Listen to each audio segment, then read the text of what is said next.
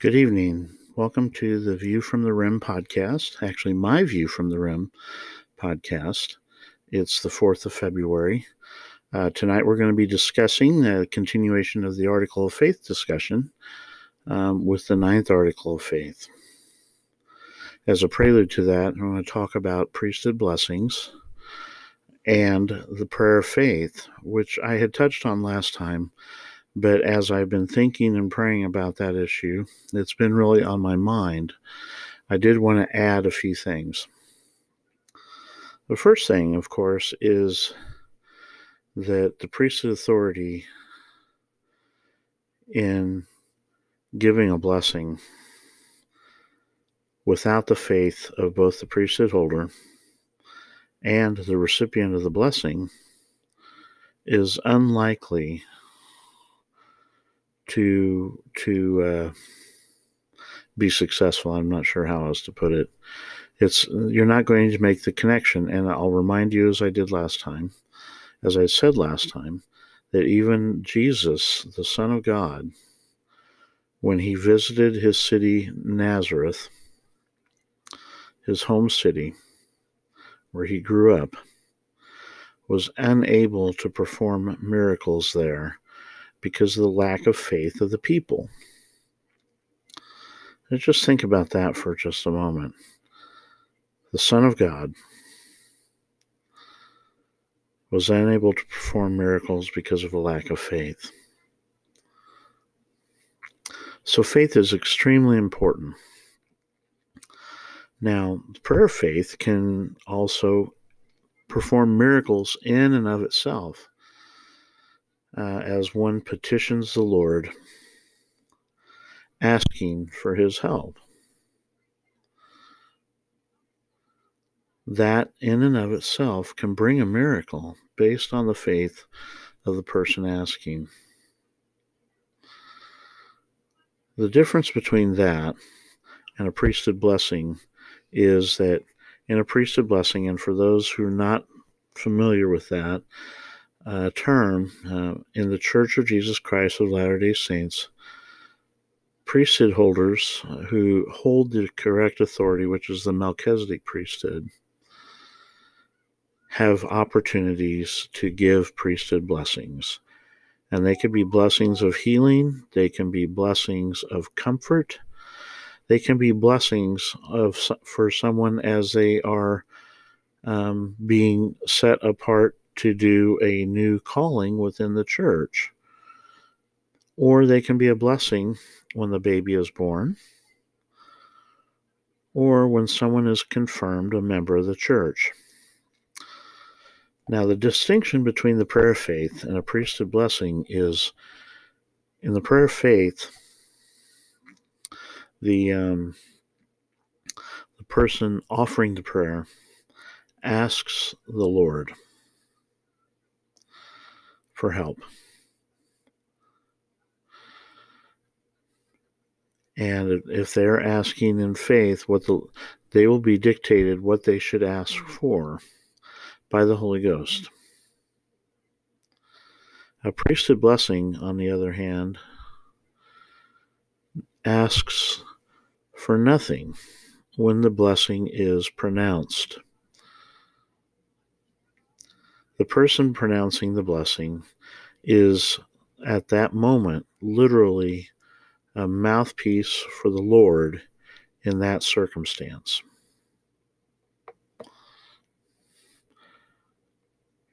And if they are in tune with the Spirit, they will pronounce no blessing that is not specific to what the Lord's will is.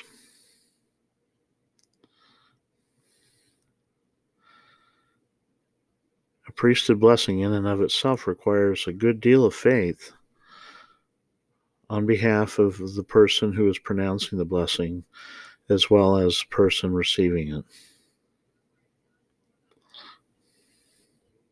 So I just thought I would throw that in there. Speaking of prayers and prayers of faith, I have great concern over, as I read about people who are turning away from the church, meaning the Church of Jesus Christ of Latter-day Saints, but also I see in this world that people are turning away from their faith elsewhere. It's not a problem unique to the church to the restored church. A little bit different. And those people who walk away from their faith, very rarely do they show up in another congregation somewhere. And that's been preying on my mind, simply because when somebody that I know personally turns away from their faith, I'm always asking myself, what more could I have done or said to help them see the light of the Savior? And that one I'm working on still. I receive comfort from the Lord on this issue, but sometimes we are a little impatient, aren't we? All right. Yeah, I know I am. Perhaps you're not. Probably not, but I know I am. The ninth article of faith, which actually ties into a little bit to the question. We believe all that God has revealed, all that he does now reveal, and we believe that he will yet reveal many great and important things pertaining to the kingdom of God. The Articles of Faith were given over 180 years ago or so by the prophet Joseph Smith. And it's very interesting the way he says that all that he has revealed, that he does now reveal, and that he will yet reveal many great and important things pertaining to the kingdom of God. When President Nelson was set apart as the president of the Church of Jesus Christ of Latter-day Saints and prophet, seer, and revelator for the church, I'll be honest, he literally did look like the weight of the world was on his shoulders if you go back and look at that original press conference. However, by the time and that was in January of 2018, and by the time of the April 2018 General Conference, he was a different man. He wore the mantle of the prophet very well, and he did not waste time. He started revealing many changes, not to the doctrine of the church, not to the doctrine of the church. It's very important to state that. But changes to policies and how things are done. In October, the same thing. In fact, we look back now, in October, there were two key things that happened. They all center around the same thing. In April, we introduced the concept of ministering as opposed to the old check-a-box home teaching where you say you visited somebody or you visit somebody and you call it good. Now it's ministering to them, to individuals, not to check a box, but to grow within yourselves the love and grace of the Savior Jesus Christ and to share that with others. In October, they reduced the meeting block for the church from 3 hours to 2 hours. The theme was we were changing how the church as an organization operated from a church-centered dispensing of doctrine, policies, teachings, etc., to a home-centered, church-supported, and the program Come Follow Me, which was to be used to teach in the home. Now, little did we know 2 years ago that there would be a pandemic, and that the pandemic would be so extreme that church, as far as attending in a building, was going to be cut off for several months. So we had, about a year and a half to prepare of teaching lessons to our families, applying those lessons to our families. Not that we shouldn't have been teaching before, but there was renewed emphasis on the majority of the teaching would be done in the home.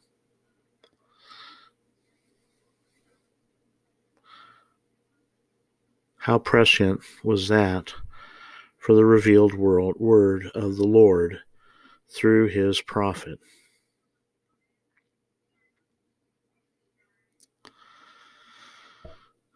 At the time of the dedication of the Rome, Italy temple, President Nelson hinted that there would be a lot of changes forthcoming. Again, not changes in doctrine, changes in policies, changes in the structure, perhaps, of certain ordinances. And without going into details, I would just say that, for example, the presentation of, or the instruction of the endowment within the temple was revised. Now, whenever you start having significant changes, in 2019, we had a reversal of a policy that had just gone in just a few years before regarding the status of children who lived within the home of LGBT parents.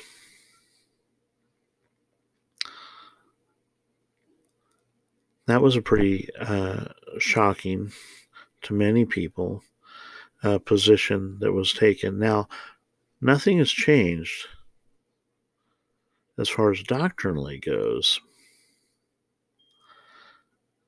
but the tolerance, and I shouldn't say tolerance, the need to accept people as who they are, which is that they are children of God.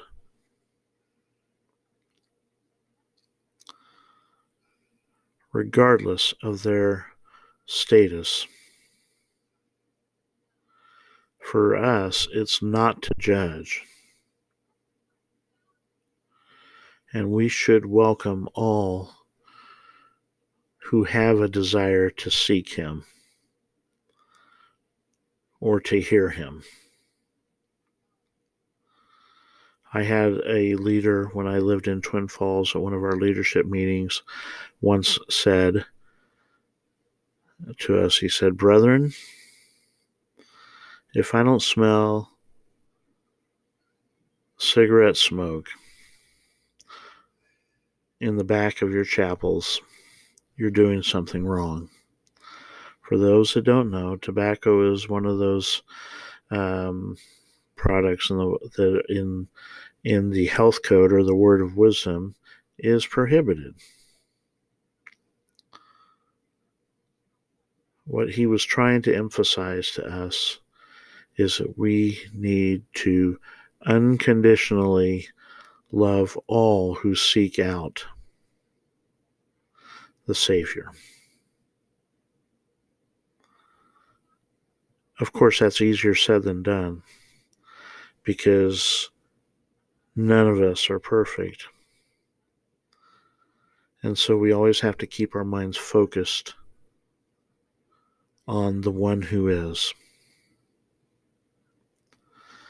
because his love for them is unconditional.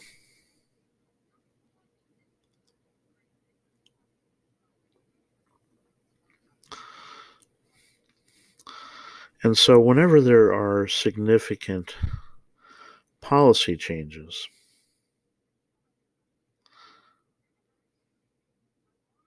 there's always some kickback. In 1890, President Wilford Woodruff, who was president of the church at the time, issued what's called the Manifestos, now Declaration Number 1 in the Doctrine and Covenants, where plural marriage or polygamy was no longer sanctioned by the church. Did you know it was that long ago?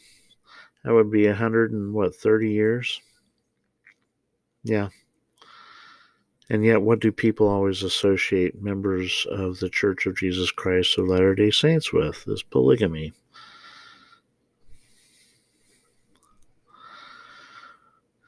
My guess is that in that time, there was a lot of kickback on the church acquiescing to the law. Of course, this was after the Reynolds decision, which affirmed the government's right to ban polygamy. And Utah was seeking to, and the government had essentially taken the church into receivership. And Utah was trying to become a state, and there was no way that was going to happen. But they persisted in the practice because that was what the Lord wanted. But then the Lord said, enough.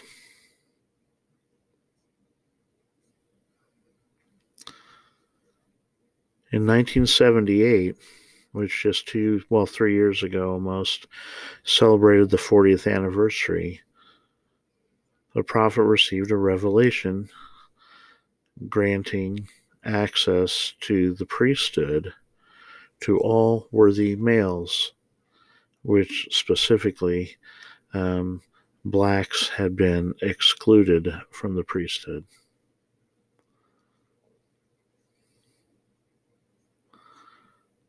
That revelation was necessary. Many people criticize today, 40 some odd years later, for it taking so long. But there are other people who had become so accustomed to how things were, not necessarily because they were racist, but because it had been that way forever, it seemed. Not forever, of course, in reality.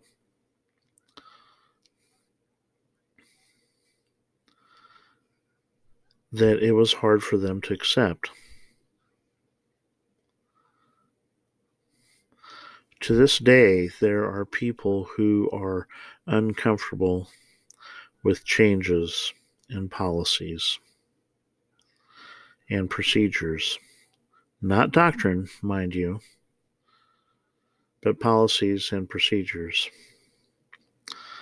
But President Nelson said we're only getting started. He said, get plenty of rest and take your vitamins. This man is, I believe he's 96. Until 2 years ago, he could be found skiing in the area around Salt Lake City, snow skiing in his 90s. Of course, as a former heart surgeon, he knows all about health and the importance of taking good care.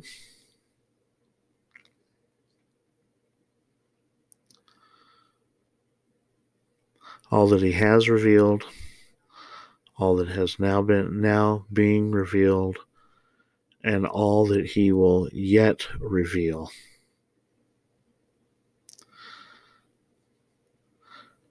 Just like Amos 3:7 said, God does nothing without telling it to the prophet.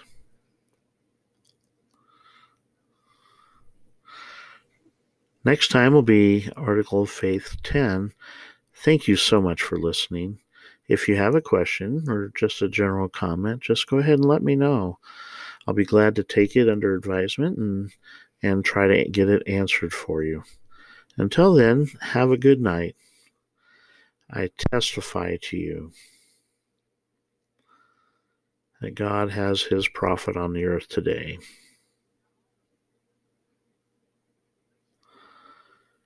And that God is not sleeping. He is well aware of what is happening here on earth.